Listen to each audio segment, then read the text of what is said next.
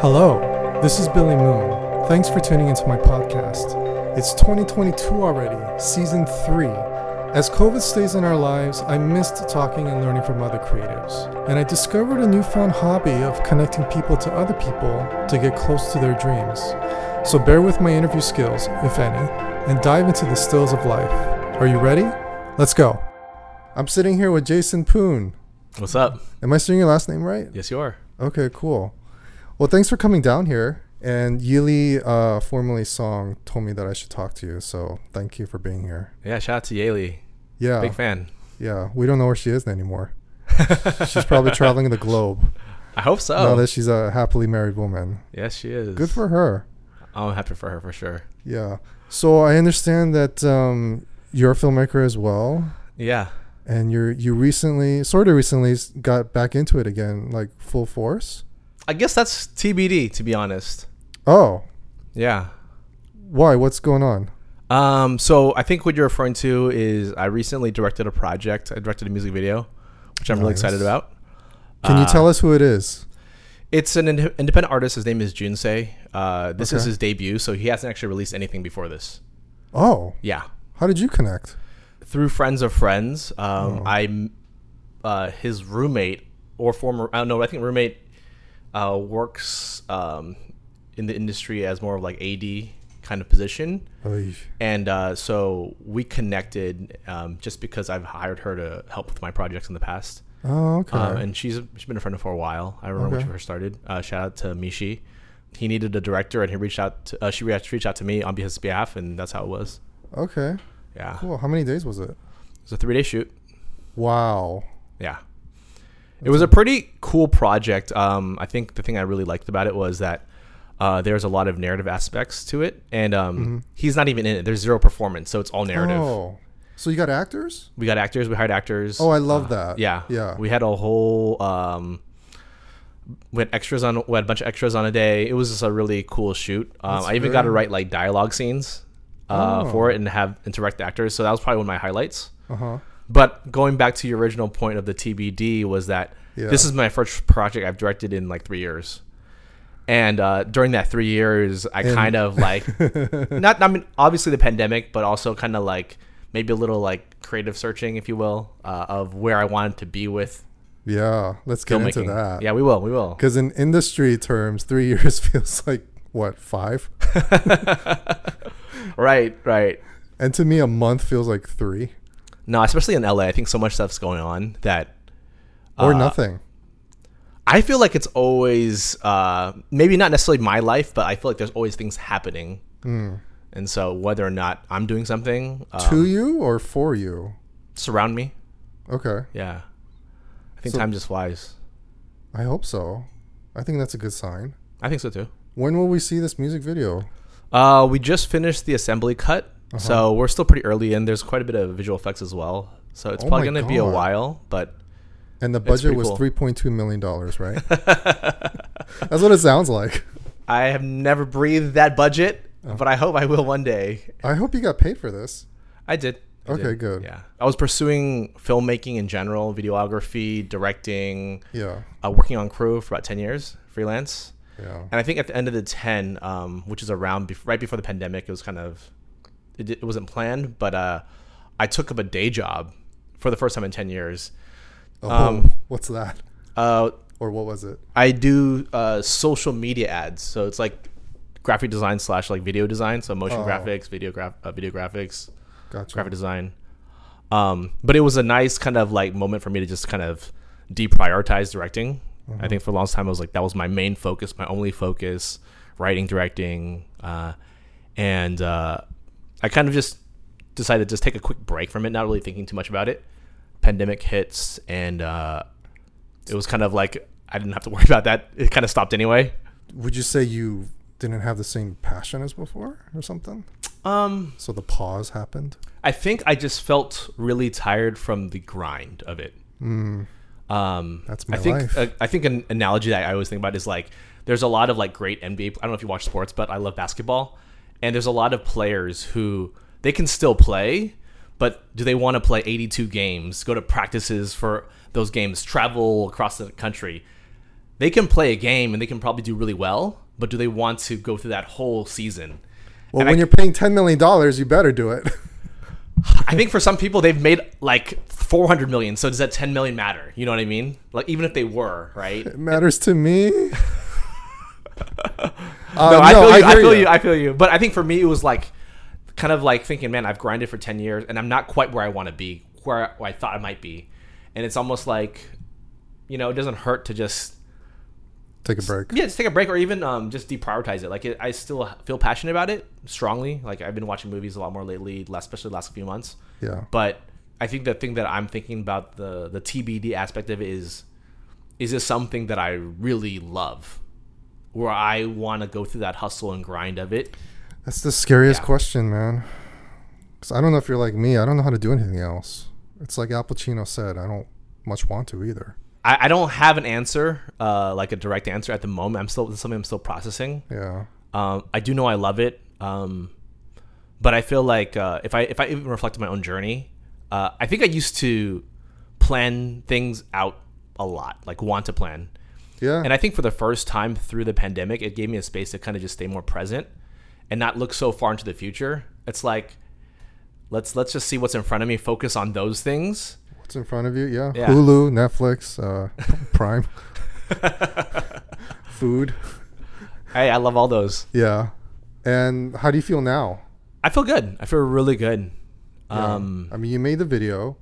Yeah. I hope you're gonna do more. Yeah, I'm really proud of it. Now I feel like that is a big change from the past, at least as a creator. I feel like I used to be so hypercritical of my work that I could never enjoy it when it was done. I felt like I had already grown past the skills of what I was showing. You know how filmmaking takes a while. So the who I am as an artist when I create it and who I am when it's done is, I feel like I'm much better than what I'm showing. And so a lot of work, honestly, I felt very ashamed of it and never willing to kind of like promote it and share it.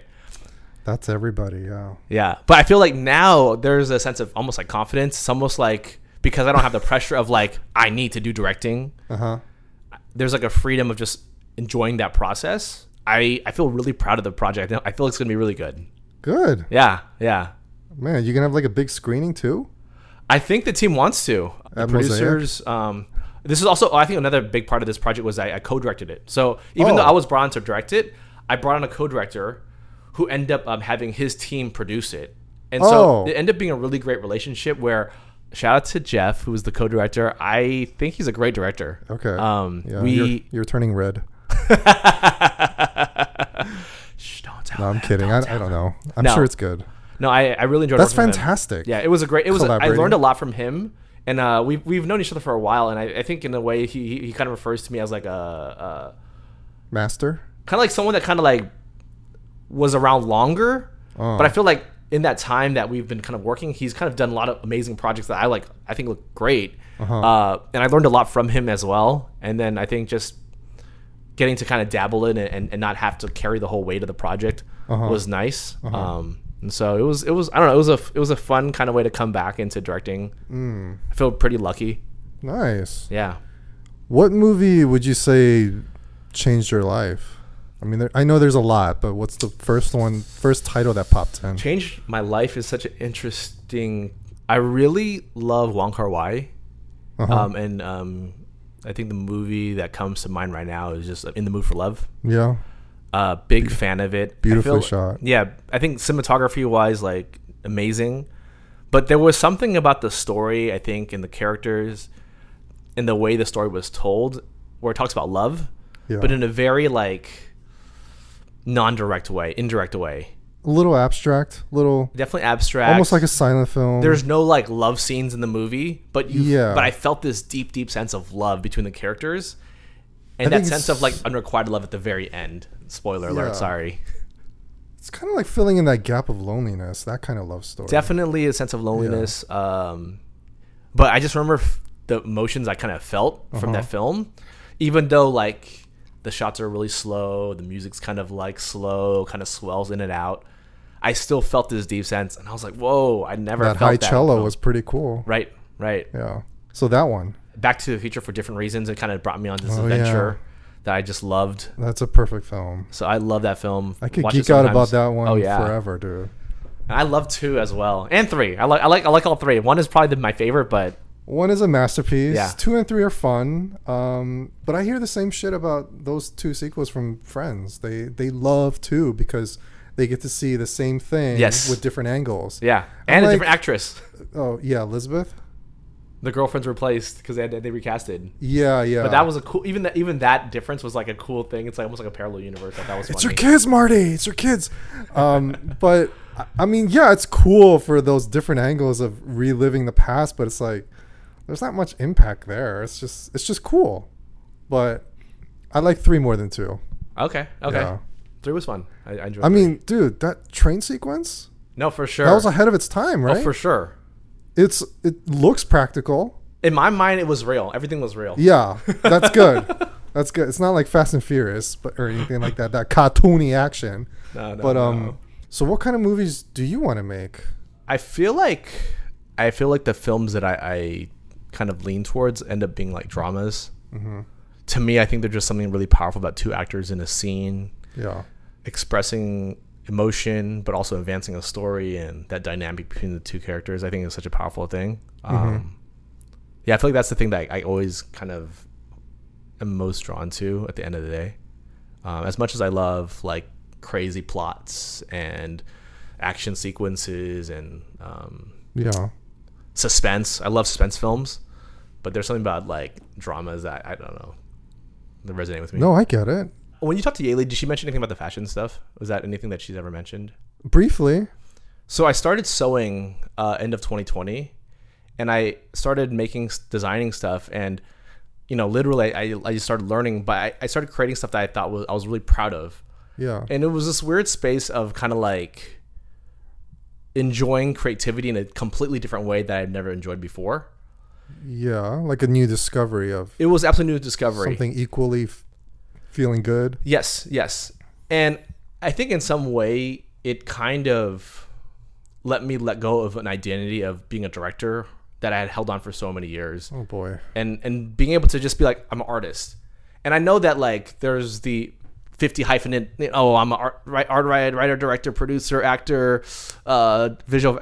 I get that side of it. You only need 1 or 2. Right. I don't even consider myself like all these necessarily titles, but it was like something in my heart where I was like, man, I feel like there's a space where I can be able to really enjoy what I do, even though I don't necessarily know what that is right now.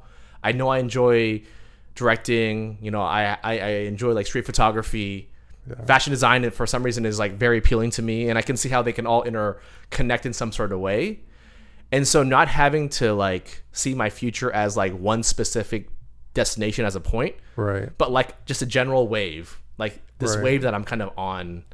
And I think because I feel like, have I been able to do something creative in the last couple of weeks? I have. Have I been doing stuff that I'm proud of? I have. So instead of like focusing on that like point in the future, it's almost like I'm going somewhere, so let's just write it. And that's kind of giving me a lot of peace. Wow. And you're still doing it, right? I got to see some of it. Yeah. And they're really cool. I mean, it takes me back to the 90s. Okay. In some strange way. Yeah. I mean, I don't know that much about fashion, only from like model shoots and stuff. Right. How's that going? Oh, I love it. It's just been selling?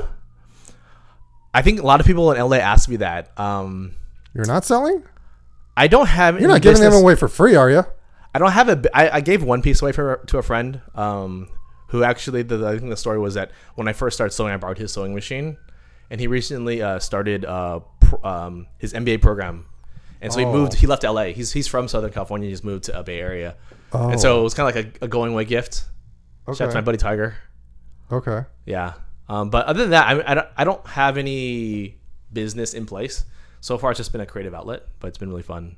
Are you gonna, upgrade to business website and all that stuff? I feel like the fun of what I'm doing is that I don't have an overhead. I don't have like something that's drawing me to create a business. And in some ways, I almost feel like in the back of my mind, it would be cool to kind of sell stuff. But I feel like right now, I just feel like I'm kind of in maybe the brand phase where I just want to build the brand. And that's more exciting than necessarily making money. Mm-hmm. And I guess it goes hand in hand. Like my buddy, he said like, the one that I get the jacket to, he was like, a good way to build your brand is for other people to have pieces of it. And I was like, that's true. So I'm not closed off to any ideas. I'm very open. You got to get a logo. I got the logo recently. So, okay, cool. Yeah. What's it called? It's my Chinese middle name, which is Huming. And what does that mean? There's a lot of ways to kind of define it. Hue kind of means like the coming forth, the entering, and then Ming has like a kind of a double meaning. It means like bright in the literal sense of like illumination, but also like of like knowledge or information. It's like a bright destiny. Yeah, like coming forth of maybe bright. For me, cash, gold. Yeah. The end of the rainbow. Whichever you want, I'm down. Diamonds. Okay, so that's good. So, is it just you? You're the one-man army behind this? Yeah.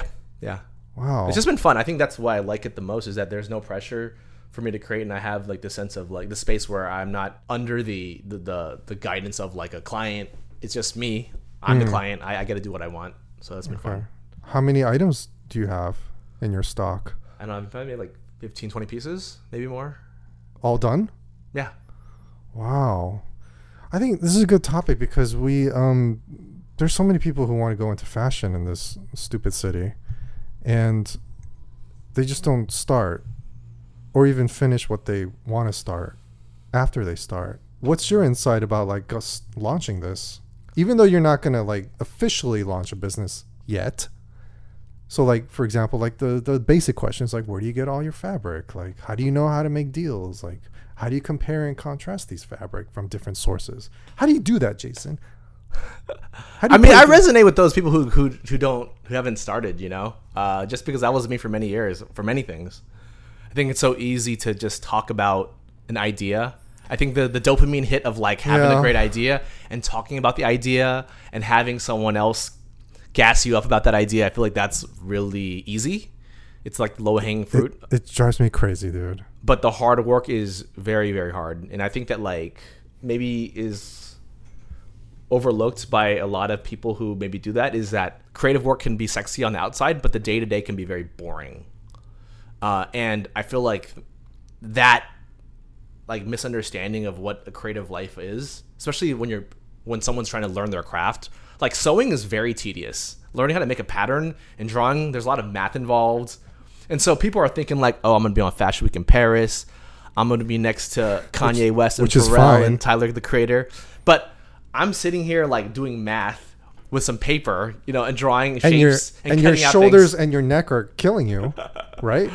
And I'm generally new to this, but they don't see that. They just see kind of like this output. And so I resonate. It's like same with movies. Like I remember Chris Rock saying this when he was writing Top 5. He said, writing movies is like the least sexiest thing you can do.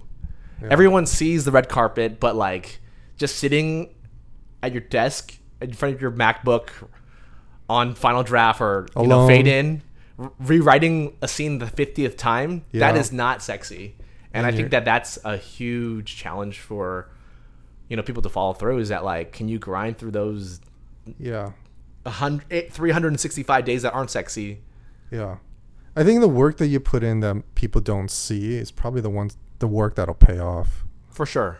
Because, it's like you said, they focus on the glamour, the final product. No one cares about our process.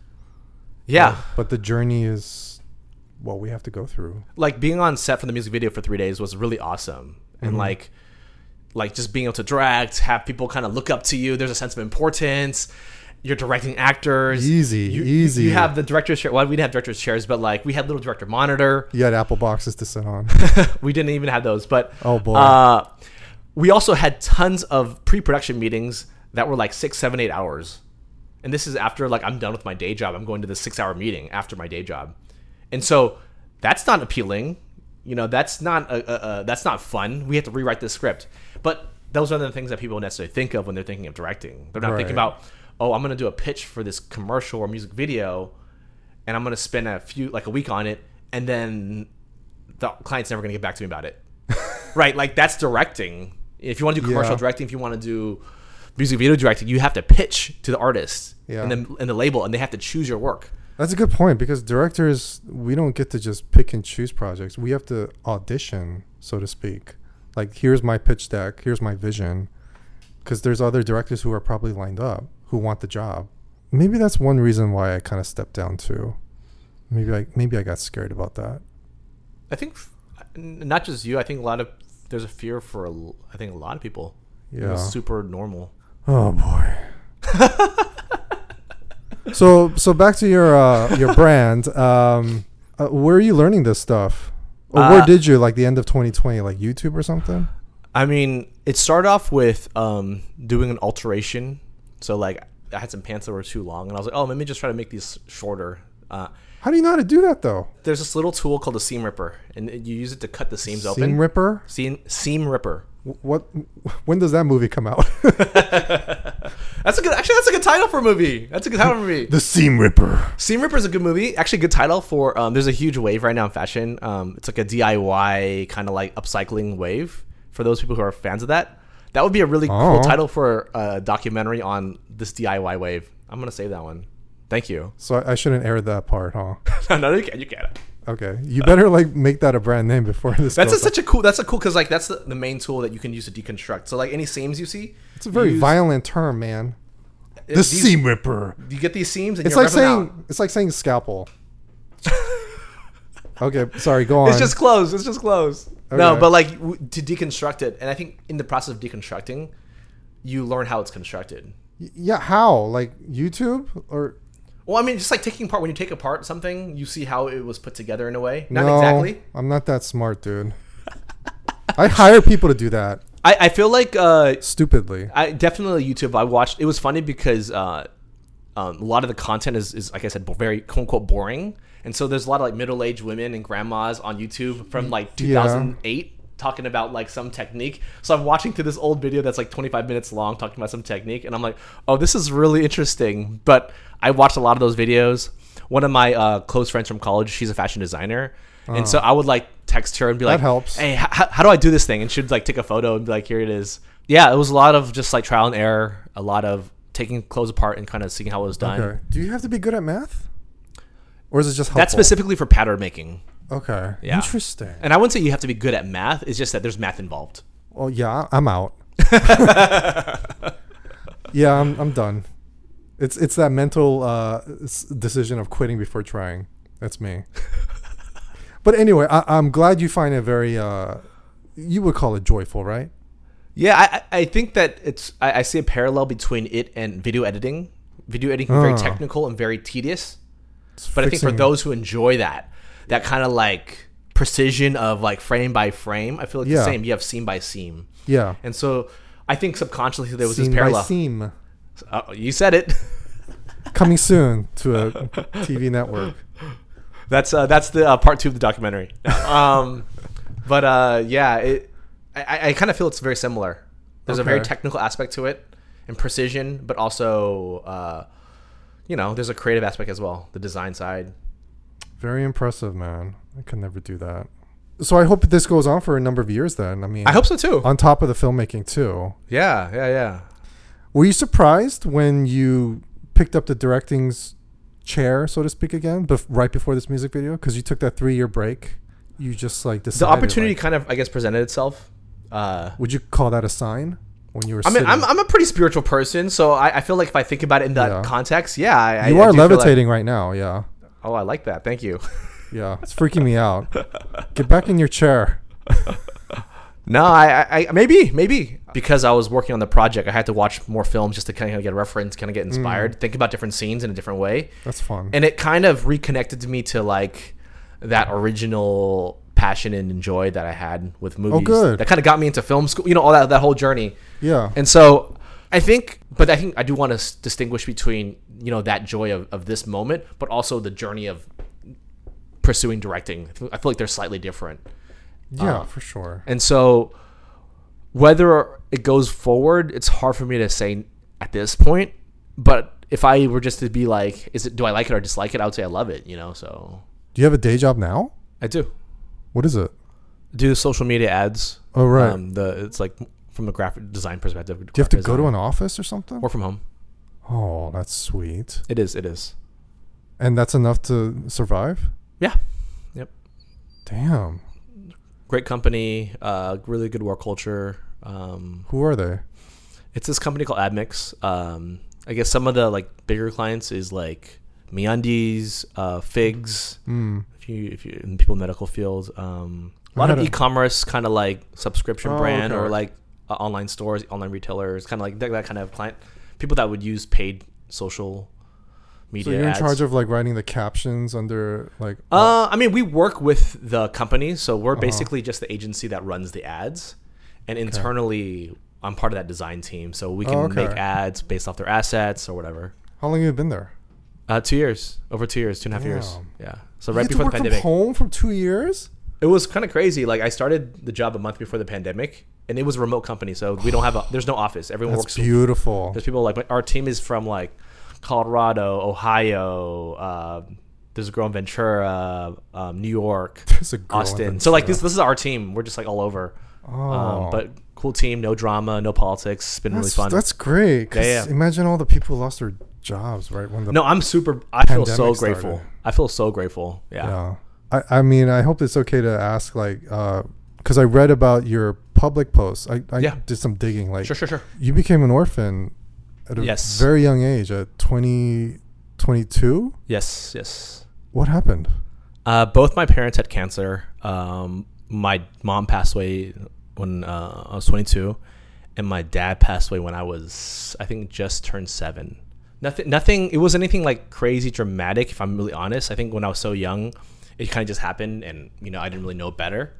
And then my mom did a great job raising us, so we felt pretty normal. And then even, I don't know, maybe it is my like religious background. I felt very at peace through all of it. I felt like, in high school, maybe I had like more of a rebellious phase, but by the time that happened, I had kind of matured a little bit. We had spent time together. There weren't any words that were like left unsaid. So even though it's kind of like a wild situation, I do feel very at peace with everything that happened. What about during? Even during? During was weird, I'll be honest. I remember the night it happened, me and my brother were together. We were back at home. We were in Southern California. We were kind of crying with each other. But for the next maybe 6 to 8 months, we didn't cry at all. And even at the funeral, we didn't cry. And it was kind of a weird kind of thing. I was talking to some friends, and I'm like really self-aware about what's going on. I'm like, I feel like I should be crying. I have guilt that I'm not externally showing sadness, even though I feel sad internally. I've been there. Yeah. And eventually I think the processing, over the next few years kind of happened, whatever there was, conversations, tears, being able to reflect on it positively. So it was definitely weird, but I think even stranger was that like, it was almost surreal. Like it's hard for me to even like it as a 22-year-old kind of, I'm barely an adult, finishing college, pretty soon. And this idea like that I don't have parents is kind of hard for me to even wrap around my mind. So this happened before you graduated? Yeah. Oh. Can I ask what kind of cancers they both had? It was liver cancer and pancreatic cancer. Yeah. My dad had liver cancer. My mom had pancreatic cancer. Did your mom remarry after your father passed? She did not. She was single the whole time. That's romantic, actually. It's funny you call it romantic. For me, I almost felt like she was very much like an independent woman. So it almost felt like she was more like, nah, I'm good. That's more of the energy that I've kind of felt growing up. No resentment towards men, but just kind of like I felt very self-sufficient. It's funny now, but maybe she did feel that way. Maybe like 5% of her felt that way. Yeah, I don't know. That's a conversation that I think we might have had one conversation about it. Yeah. And she was like, yeah, maybe. I don't know. I feel pretty good. It was kind of one of those things. Oh, God.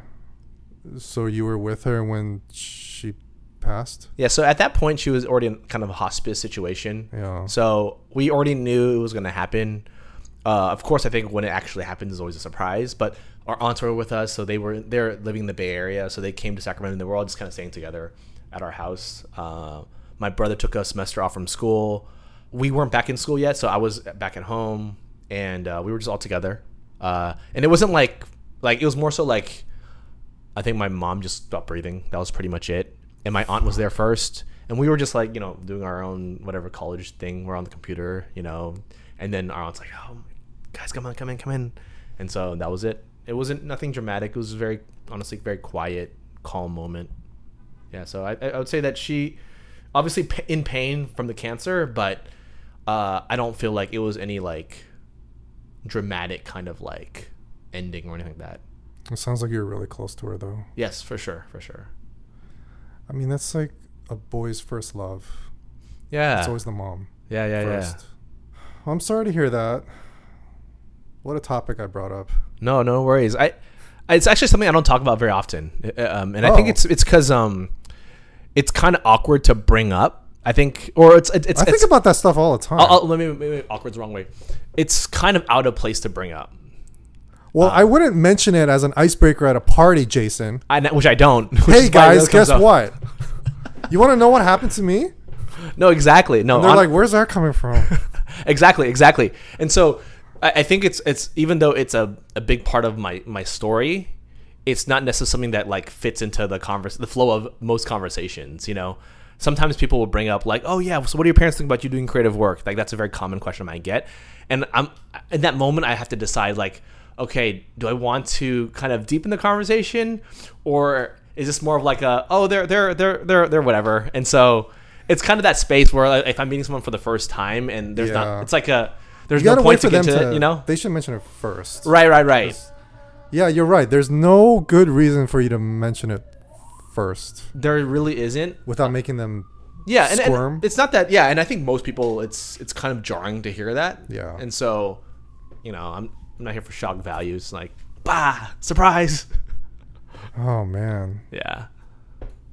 Last question about it. Sure. While she was still alive, like, did you have like a last conversation with her where she was coherent enough to understand? No, she was cognitively there the whole time. I felt like the last couple years that we were together, even before she had cancer and knew about it, we had already I had matured, I think, as a person, in that like there was like this sense of wanting to connect, even if it was subconscious. I remember in film classes we have like it's like a 4 or 5 hour class, so it'd be like lecture for 2 hours and then watch a movie for 2 hours or 3 hours.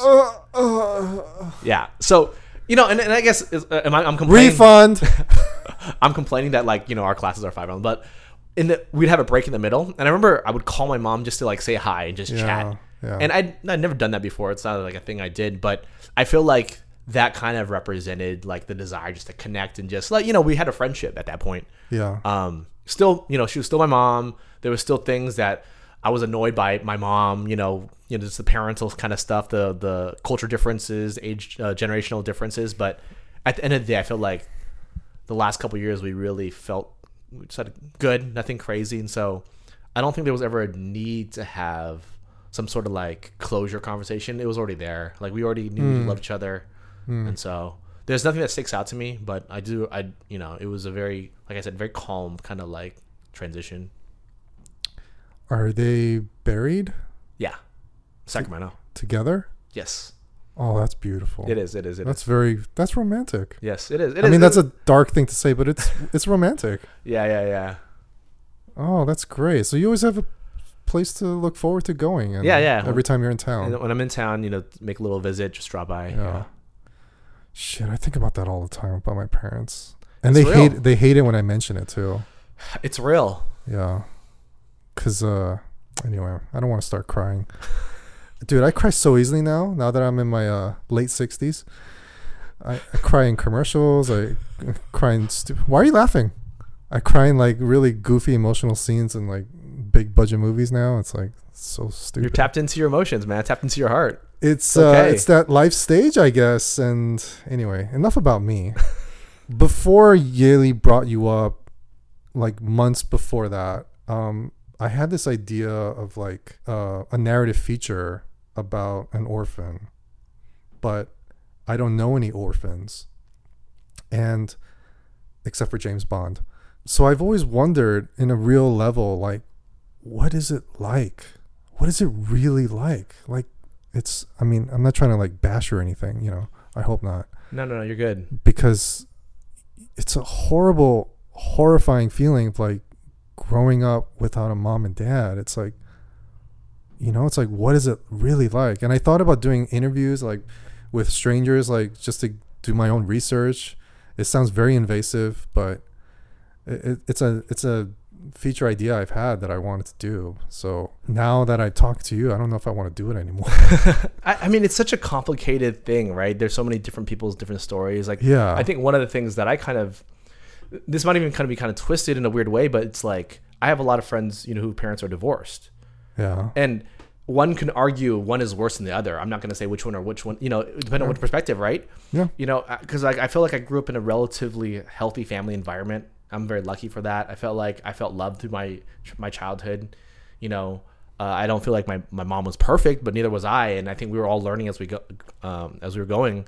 And so I feel like my experience is gonna be really different than like someone else. I feel like in movies, the orphans always have some crazy origin story. Like whoever every it Marvel is, hero, yeah, right? They're all orphans or whatever. Yeah. And so I think it's really tough because like for me, growing up without a father, it felt really normal. Like I didn't feel like anything was off. I didn't feel like I was missing anything. Like that was your normal. Like cognitively, I knew I didn't have a dad, but I didn't know what that meant. And if anything, that concept is more real because a lot of my peers are being dads, and I'm seeing their relationship with their kids. And to me, that's like a really fascinating kind of relationship. I'm like, oh, I've never experienced that. I see them like interacting with their dad, and I'm like, oh, that's interesting. Or like. Do you have like an emotional reaction to that? I'd be crying all the time.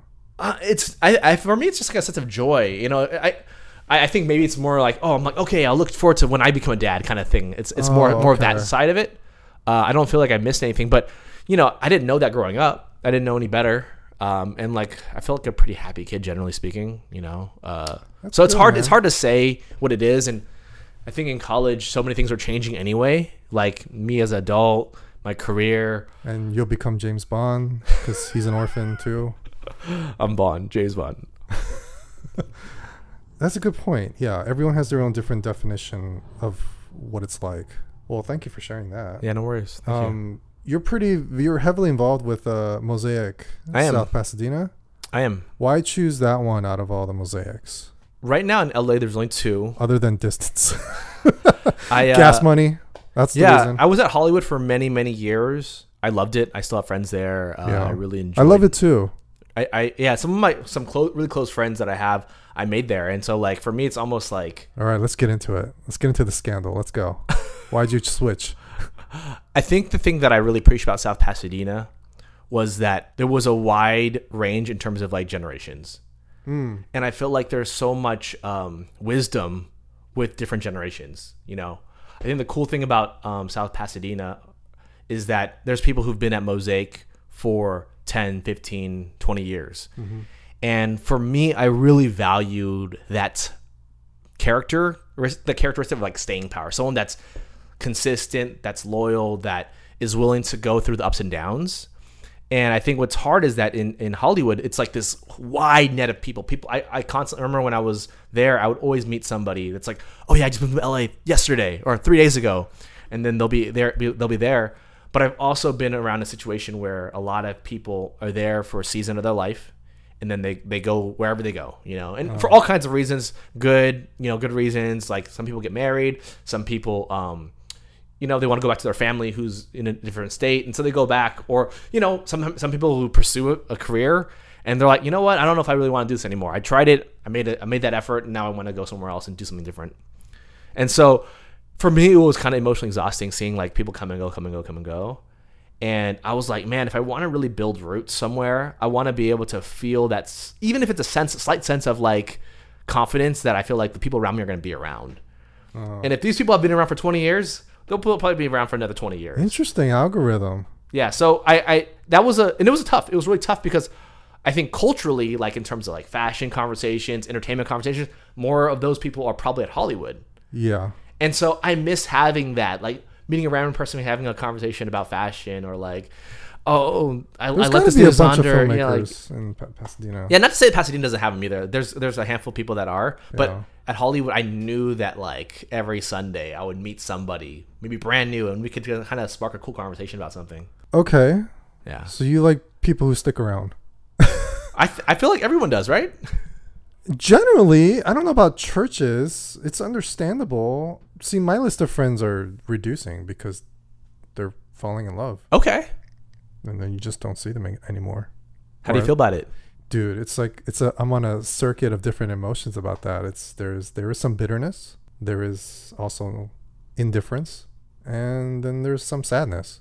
I'm at that point in my life where I'm like, I don't know who I want to be close to. And that's kind of daunting. Yeah, that makes sense. Yeah. That makes sense. And I go to a weekly small group that I love, but I don't actually physically attend their Sundays. But I've been to Mosaic Hollywood a bunch of times before COVID. I always had a good experience there. There's some cons to it that I hate to say. Well, I can't wear denim anymore because every other person wears a denim jacket. And the denim jacket, okay. The blue denim jacket. No. I know what you mean. I know what you mean. I love Pastor Irwin's. I love the spectacle. Right. Same. But for such a mega church, it's actually hard for me to connect. Yeah. So I don't know. Maybe that takes time, a lot of time, because there's 1,000 people there, and they're all smiling way too much, and you're not exactly sure who to gravitate towards. So that's why I've heard a lot of these opinions because. Okay, so how do we solve that? No, I mean I resonate 100%. Like I went there for probably a whole year and I didn't know a single person, but I just kind of went. And I think... Oh, come on. You went for a whole year and you didn't... Yes, honestly. You didn't befriend any usual? Honestly. The only people I knew were people I knew before I went there. I feel like... A whole year, Jason. Honestly, a whole year. Next time wear a name tag on your denim jacket and then be like... I mean, I met people. It's not like I didn't meet anybody. But like in terms of actual friendships. And then it took me probably another 6 months after that period where I started serving at church. 18 months? 18 months. I have to go there for 18 months? And that's the thing that's tough is that this is kind of my personality. I feel like I make friends really slow. Oh, okay. But once I become friends, I feel like it's harder to kind of break it apart. But that's not everyone's personality. Like I would meet people who just come a week before and then they're making friends. I'm like, I've been here for 6 months and they're already making friends with that person and I've seen this person for 6 months. And so that's kind of my I guess name tag, dude. Name tag. I gotta get the name tag right there. Yeah. No, and I feel like that's maybe a weakness or maybe something that I need to work on is connecting with people better. But I feel you on that. And LA is a big city. I'm not totally crazy then. I feel like especially in a large church, it's where it feels like everybody knows each other. Or it can be very lonely. Yeah, there's always going to be pros and cons. I'm not complaining about Mosaic only. Every church that I've been to, there's always pros and cons. Sure. Yeah. So, I recently found out that they don't have weekly small groups. It's a seasonal thing. So maybe when that comes up, that could help. Yeah, I think a lot of the stuff in Mosaic is more organically driven. So I just did a Bible study for 4 weeks with one of my friends, and we just did that. And it's not an official thing, but people that know us, we invited. Most of the people that are there are coming from Mosaic. But it's stuff like that is always happening. But to get connected with that, it's almost, I won't say random, but if you're in that circle of people, or if I met you within the last 4 weeks, I would have told you about it, that kind of situation. Okay. But other than that, if there's a hangout or a small group, I'm totally down. Yeah. Regardless of the Mosaic branch. Right. When did you give your life? I grew up in church. With parents too? Yeah, my parents are Christian.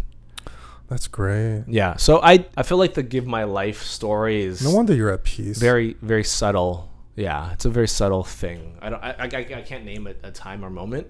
That's okay. But I do feel like my spiritual journey has evolved in the same way that I've evolved as a person or even matured as a person. So how I thought about it when I was a kid versus middle school, high school, college. These are all I think huge checkpoints where I started to see my life differently. I saw God differently. Even the last 3 years, I feel like my relationship to religion and spirituality has evolved in a good way. Yeah, I think it's more meaningful. I'm constantly, I think my spiritual life or whatever you want to call it, it's something I'm constantly wrestling with. Yeah. I think there's so many things, so many questions I have about why life is the way it is, why church is the way it is. Yeah, why is it the way it is? It's a big question. I don't have answers. I don't have answers. Why do churches never have parking lots? Why? Only LA. If you're in a suburban area, you'll find the parking lots. Okay, great. Thank you. That's why you like Pasadena. That is a plus. Street parking and coffee. Are you involved, like as a volunteer? Yeah. What are you doing? Welcome team. Welcome team. Mm-hmm. That's probably the best way to connect, right? Because you're seeing them up front. When I first started, I was a part of creative team with the denim jackets. I was doing like videography and stuff, but it felt like too close to my work, and I didn't really enjoy it. I totally feel that. Welcome team was completely out of my comfort zone, and good. I think that's part of the reason why I think I was attracted to it, was that I felt like I met all these people who were. That helps you grow. Oh, 100%. Yeah. Help me like get out of my own head. If anything, it's just like, let me help meet the need of somebody else. You know, they're the new person. So instead of me being do the golden rule. On, exactly. Yeah. So I think comfort is the enemy. Yeah, I agree. So to speak. I agree. Wow. Okay. You're still on welcoming to. How long have you been doing that? South Pasadena just opened up in person like a year ago. So that's it.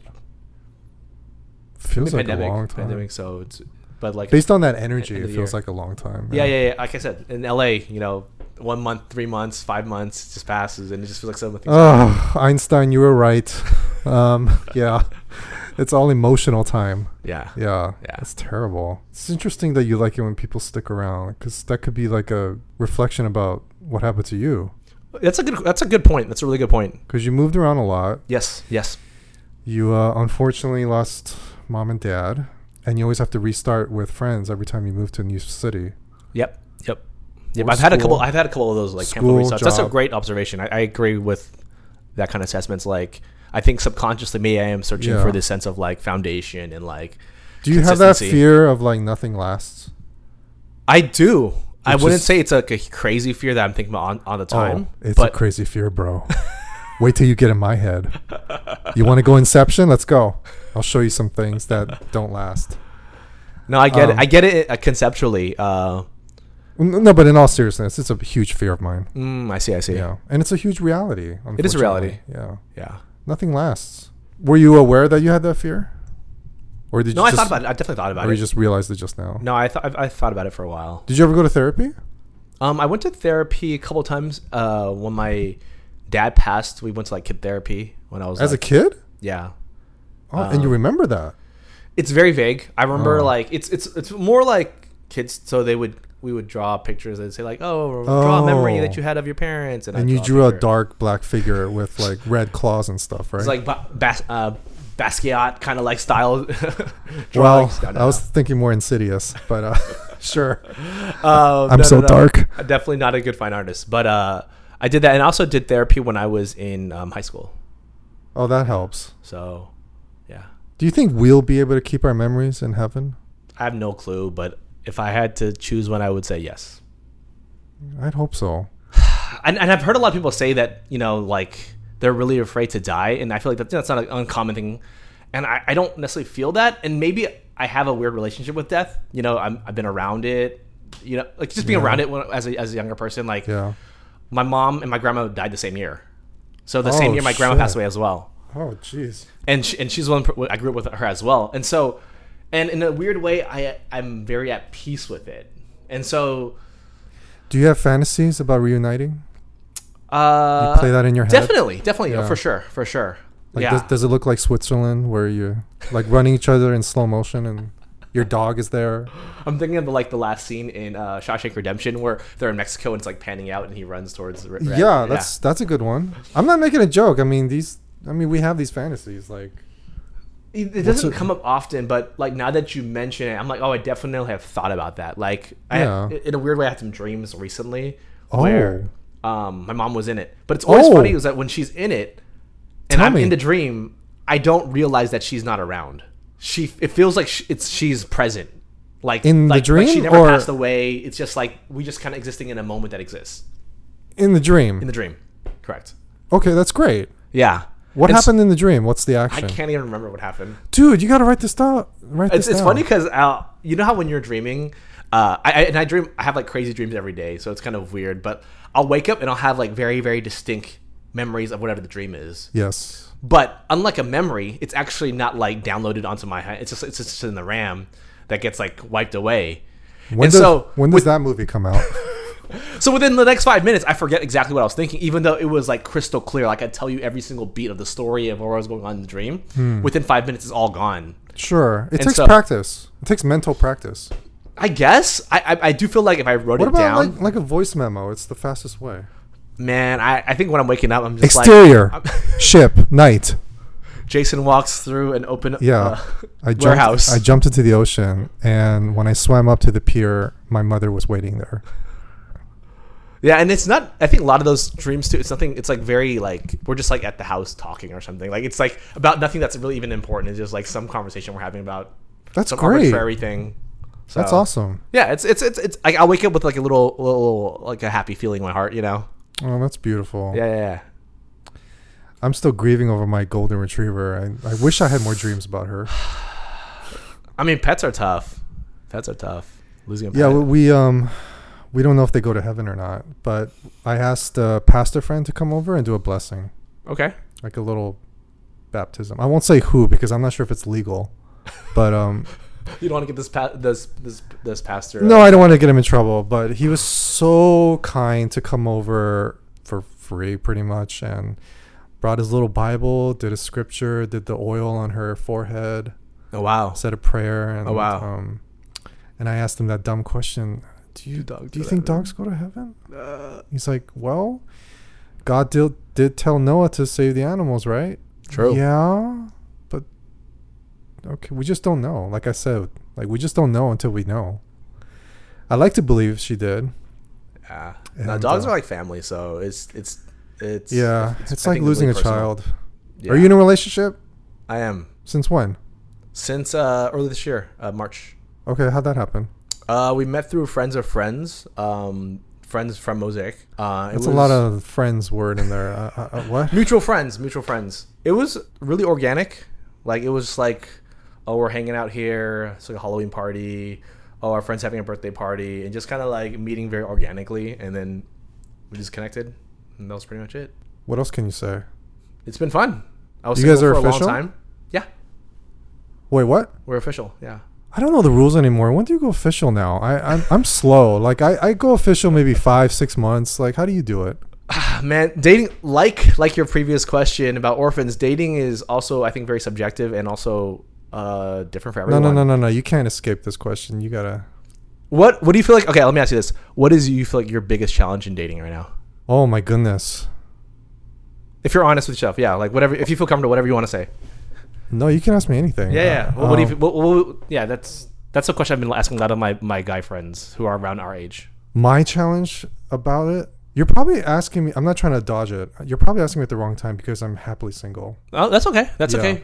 I got into photography because this girl who I thought I was in love with, and that fell apart between us in 2016, 17. Biggest challenge, jeez. While you're thinking, I think part of my story too is I felt like I was very happily single as well, while equally wanting to be in a relationship. I think both can exist. It's not. I don't think it's a binary. Yeah, thing. I'm slowly getting there. Yeah. And if you don't want to, so that's obviously that's fine. But I am curious, like in your general perspective of life. I have crushes on people. Okay. But I know I got to be realistic, you know? Like, I don't think she sees me that way, or I think we're miles apart. Not physically, but just personality. Sure. Yeah. No, I get it. Biggest challenge. Oh, I love time alone. I don't like too much change. I'm afraid of quitting things I love for a woman. Mostly bad things, Jason. Okay. I'm clearly not ready for it. No, I mean, I think it's conflict. I was single for a long time, and I feel like I got a lot of like great advice, and I feel like what I'm hearing is almost like the current idea you have of a relationship does not connect with the life you currently have. Say that again. Your current image of relationships does not connect with how you feel your life currently is. I think what I'm hearing in your mind is like if I have a girlfriend, I'm gonna lose time for myself. If I have a girlfriend, I'm not gonna be able to pursue what I want to pursue. And what I'm suggesting is, what if that reality is actually not true? Is that you could have both? I'd love to have both, but it's just gonna take more time to find that person. Do you have that? I feel really lucky, and I feel like I do. And I'm saying this. What does she not do? Real. I'm realizing that I didn't know this was possible until I met her. Wow. Yeah, that's a whole nother podcast. I love talking about relationships. Are you like Christopher Nolan and his producing wife? Are you that kind of team?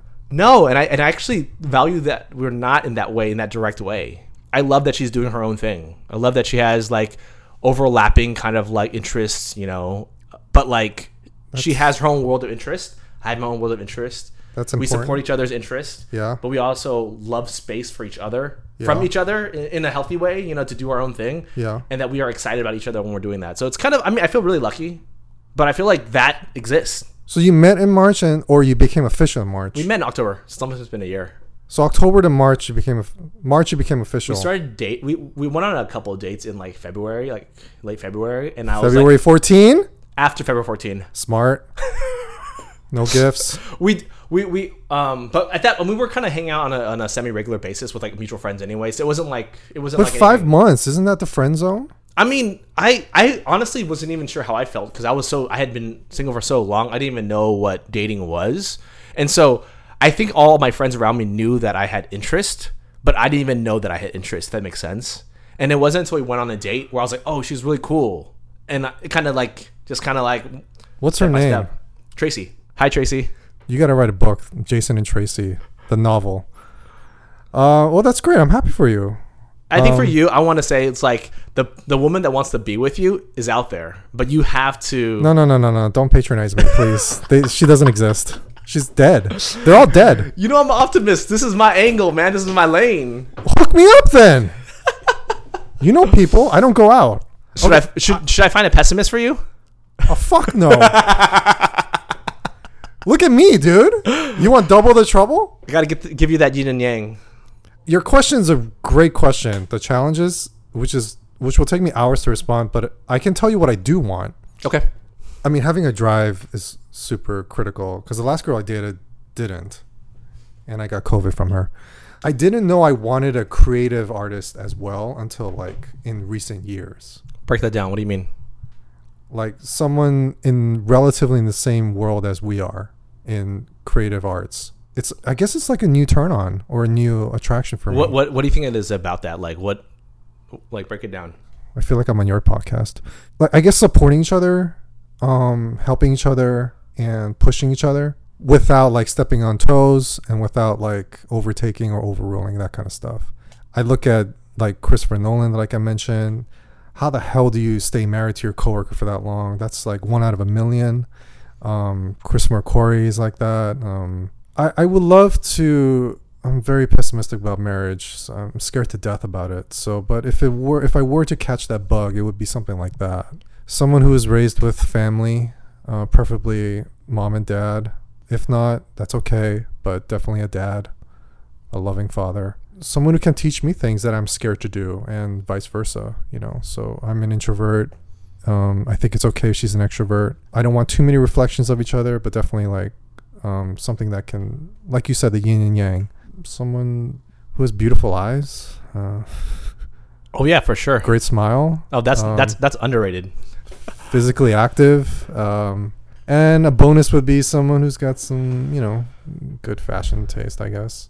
My initial thoughts when you're speaking, I feel like. Oh boy, let's have it. Is this okay? No, I love it. I feel like. Okay, your time's up. Bye. Stop the recording now.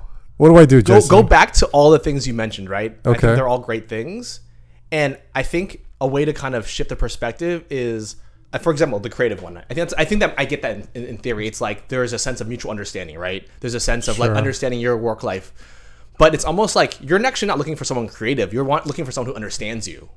That's what I'm hearing, right? You want someone that understands you. So they don't have to be creative, but as long as they're alongside, supportive, and understands you. That's true. I actually want both. Okay, I mean, which is fair. I'm not telling you what you want. But I don't want someone who's the exact same job title as me. I mean, we're gonna be killing each other. Of course, and I think there's infinite iterations of what creative means and, and so forth. Designer or a producer or that kind of thing. Yeah. But I feel like the characteristics of someone that is like, you can have a creative that's not supportive, right? You could have a creative that's super egotistical. That'd be bad. Right. And so it's almost like the creative is actually not the thing you really want. It's that other characteristic of who they are. And I feel like sometimes it's easy for me, even when I'm looking at people or like assessing people, is to get attracted to kind of like that first layer. Oh, they're A, B, C, or D on the checklist. But ultimately what I'm not looking for is A, B, C, or D. I'm looking for something that's underneath it. But it's easy to recognize the other things first. And so I think when I'm hearing you, it's just like you have those things, but like what's the thing underneath it that really is what the thing is? It could include creativity. There's a lot of things in that speech there. I think I follow. I mean, I have to listen to this again. So, well, listen, if you got a list, send them my way with thumbnails. This is a free flowing conversation, man. I'm sharing what I'm hearing from you. Thank you for your you opening about what you're going through. I hate online dating. I love the old school, just meeting new people at birthday parties. I think that's the best way to meet. You got to go to more birthday parties.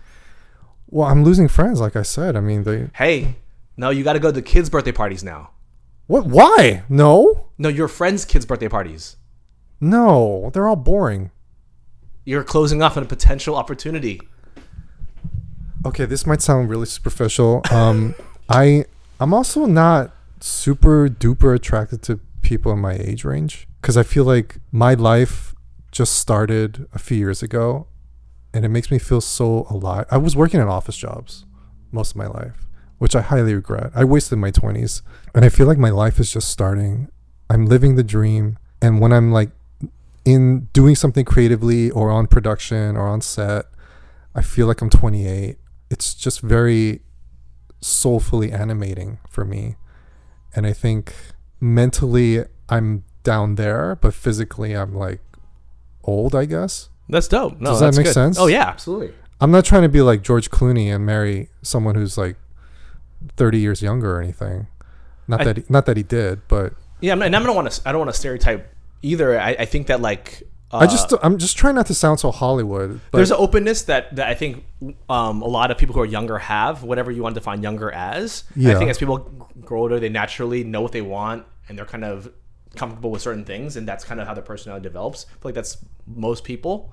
Yeah. But I think what I'm suggesting is, guys, we get in trouble every time we say age is just a number. We do get that eye. You know that eye, Jason? I know. I have some friends who. How old is Tracy? She's 32. That's great. Yeah. She just turned 32. Happy birthday. Happy birthday, whoever this person is. Does she wear a lot of denim? I mean, she wears jeans. I don't know if that counts. Last thing about that, when you're really involved in a church, and let's say you meet someone romantically, great. But what if they're committed to their church? This actually happened to me in my past with somebody. You have to pick, and someone loses. When you're single, do you only look for someone in the same church? Or do you keep a distance of your church? And when you do meet somebody romantically who's heavily involved in her church, are you okay with switching sides? In the dating phase, I don't think that question's actually really that important. But when you get serious, though. Right. But I feel like that space from when someone's first dating, if they're looking at like all these other things that affects just dating, it's like the checklist. we don't even know each other yet. Yeah, I'm trying to decide. And I say this because I feel like I'm like this. I'm like, oh, I saw the person wear this clothing. So does that mean that A, B, C, D, E, F, G, H, I, J, K, L, M, N, O, P? But I even had a conversation with them. I'm just making a projection of what it could be. And so I'm finding reasons for myself not to try something and just meet somebody, right? And so what I'm saying, it's like, as important as that conversation is, and I know some couples who had to go through that, and it was challenging, especially for, they both love their church or whatever. But I feel like if you're in this place where you're just trying to meet people and date, I don't think that should be relevant right now. Not to say it's not important in the future, but I feel like if there's a genuine relationship, that gets worked out a lot easier, especially if both of you guys are mature, both of you guys understand the other person's needs. Yeah. Who knows? Like, you guys are checking each other's churches, you connect with someone from their church, and it's like, whoa, okay, I guess it's not as bad as I thought, or vice versa. Like, anything could happen, but I feel like there's so many reasons why people end up not trying something. Okay. That's good to know. I'll tell her that if it ever comes up on the second date or something. I don't know. For some people, it's really, really important. Like, they need to get that by day one, and maybe that's not your personality. It's like, Oh man, I can't do the Yeah. I can't do the I don't know if I can leave. strict schedule. Yeah. It's tough. It's tough. I'm not saying it's easy, but wait, before we go, I need to ask you. No. Okay, the answer is no. Dang it. What? How much do you want to borrow? Can you share your experience of running a podcast? And I feel like this is the modern day of like, hey guys, I'm a rapper kind of situation. But what is the experience? Any tips? Like, what are some? Can you drop a couple nuggets? Oh, for running a podcast, yeah. It's mostly learning. Originally, my vision was to take people, not to judge a person by the book of the cover. Like, for example, I spoke to a few models, and I'm sure people have their own stereotypes about them. But, you know, once they started sharing, you'll be speechless or in awe. And talking to executives, just learning things that they don't teach you about film school. I mean, I guess on the surface, it can look like a narcissistic like show that I'm doing because almost everyone's doing a podcast because it's so easy to produce. Right. You don't have to worry about lights, makeup, cameras, maybe one. Yeah, you don't have to worry about sets or anything like that. It's very easy to produce. It's hard to stick out for sure. If you want to take it really seriously, like get ads and shit, yeah. I'm not in that mindset yet because I'm just purely doing this out of my own pleasure. What are some things that you feel like you've learned or like you've not learned, but like things you've had to like get better at from when you first started? Asking questions for sure, because I listen to a lot of podcasts myself. The people who ask the worst questions are regular people at Q&As. You know why? What's up? It's a lot of nonsense before they actually ask the question. Hey, I just want to let you know. let's say you're a famous director right now. Right. And I'm just some nobody who's a big fan. You know, and I'll go on for like a minute about your film. Yes. And then they'll go, my question for you is... Right. I'm like, bro, just ask the fucking question directly, dude. They don't have time for this shit. Nobody cares about you. I mean, not that they're not important, but it's like... a lot of the stuff before is more about them. I think ordinary people, just like the age of internet and Instagram, I think everyone generally wants to be famous. They want to have their shining moment. For sure. Yeah. So they dress up the question. And it gets worse too is that other people will give multiple questions before they're done talking. So I got 3 questions. No, not even like that. It's like, so it's like this. So Jason, when you're gonna start your fashion brand, like how do you get all your stuff? Do you talk to a consultant? Do you go to a website? Did you talk to someone at church? Like, how do you do it? Right. Oh, and also, do you have to like physically move around all the time when you do pickups and stuff like that? Where do you get those pickups? Like, how much are you really driving? Do you expense these things? Go ahead. Right. I was like, so going back to your first question and third. Yeah. I gotcha. Questions need to be somewhat smart and concise. You can speak volumes of emotion with just a few words. Right. You know, it's like, are you afraid of losing what you love? That kind of stuff. Right. I am, for sure. Yeah, I'm still thinking how beautiful it is that your mom and dad are together in Sacramento. Yeah. I think that's so sweet. Yeah, just questioning. Just ask. Yeah, no. I think if my interest in it really comes to like, I feel like I have some really great conversation with friends that I think... at the least, I want to just document it. But I was like, man, I feel like these are conversations that is like podcast-esque type of content. Sure. It should be a conversation, yeah. You don't ever want to mention the keyword interview because then that kind of plant the seed of like what it could be. Right. Sometimes the guests are bad. It's true. Oh, wait, hold on. All my guests have been great. But... but some will give really long answers, and then it naturally feels like an interview because I'm just waiting for them to stop. Right. And then I'm like, go down my list of questions. Yeah. So that's happened a couple times, which is fine because overall it was still a very good experience, and they told some good stories, thank God. Cool. But yeah, it's got to be like a coffee chat, you know, just...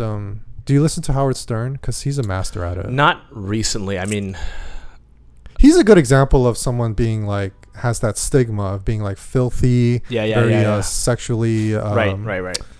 I've seen like some of the classic interviews from like 10, 15 years ago or whatever. But sure, that was recently. Pretty sexual. But nowadays, in the past, I'd say 5-10 years, he's been performing these amazing, in-depth, really inside the heart, sometimes gut-punching, like brilliant creative conversations with some of the biggest stars, and not just entertainment, but like other known people. So the anecdote I remember the most from him is when he interviewed Stephen Colbert. Oh. And you know how Stephen Colbert lost his 2 brothers and his father from a plane crash? I know that. When Stephen Colbert was a kid, he lost 2 brothers and his father in a plane crash on September 11th of all fucking days. Sheesh. And he also had many siblings and just his mom raising them. And then Stephen Colbert admitted he was the clown in the family, always trying to make everyone laugh, always trying to make his mom smile. Right, and then Howard Stern asked a brilliant question. He said, "Is it difficult for you to be around crying women now?" And then Stephen Colbert was gasping in like awe, because he's like, damn, that's a deep question. How did you know how to ask that? Because he was right. That explains why he kept trying to make his mom laugh growing up, because she was doing all the heavy lifting.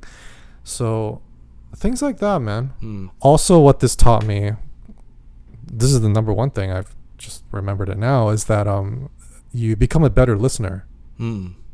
That applies to everything in your life. I see. You also become better at improving your senses, I guess. Yeah. That kind of detection. That makes sense. That totally makes sense. Yeah. That sounds really scary, but it's just something that Spidey happens. senses. It just happens naturally. I'm not saying you're becoming a serial killer or a FBI profiler, but stuff like that.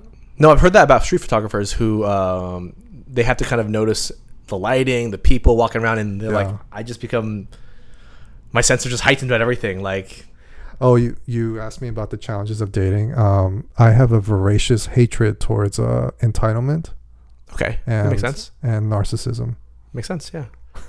I mean, who likes that stuff? I guess if you're in the hot seat, it feels good. No, you're in the hot seat. How about this? Lightning round. Okay. You're standing in line to ask God any question you want, and he's going to give you a direct answer. What's your question? Oh, man, this is a lightning round question? No.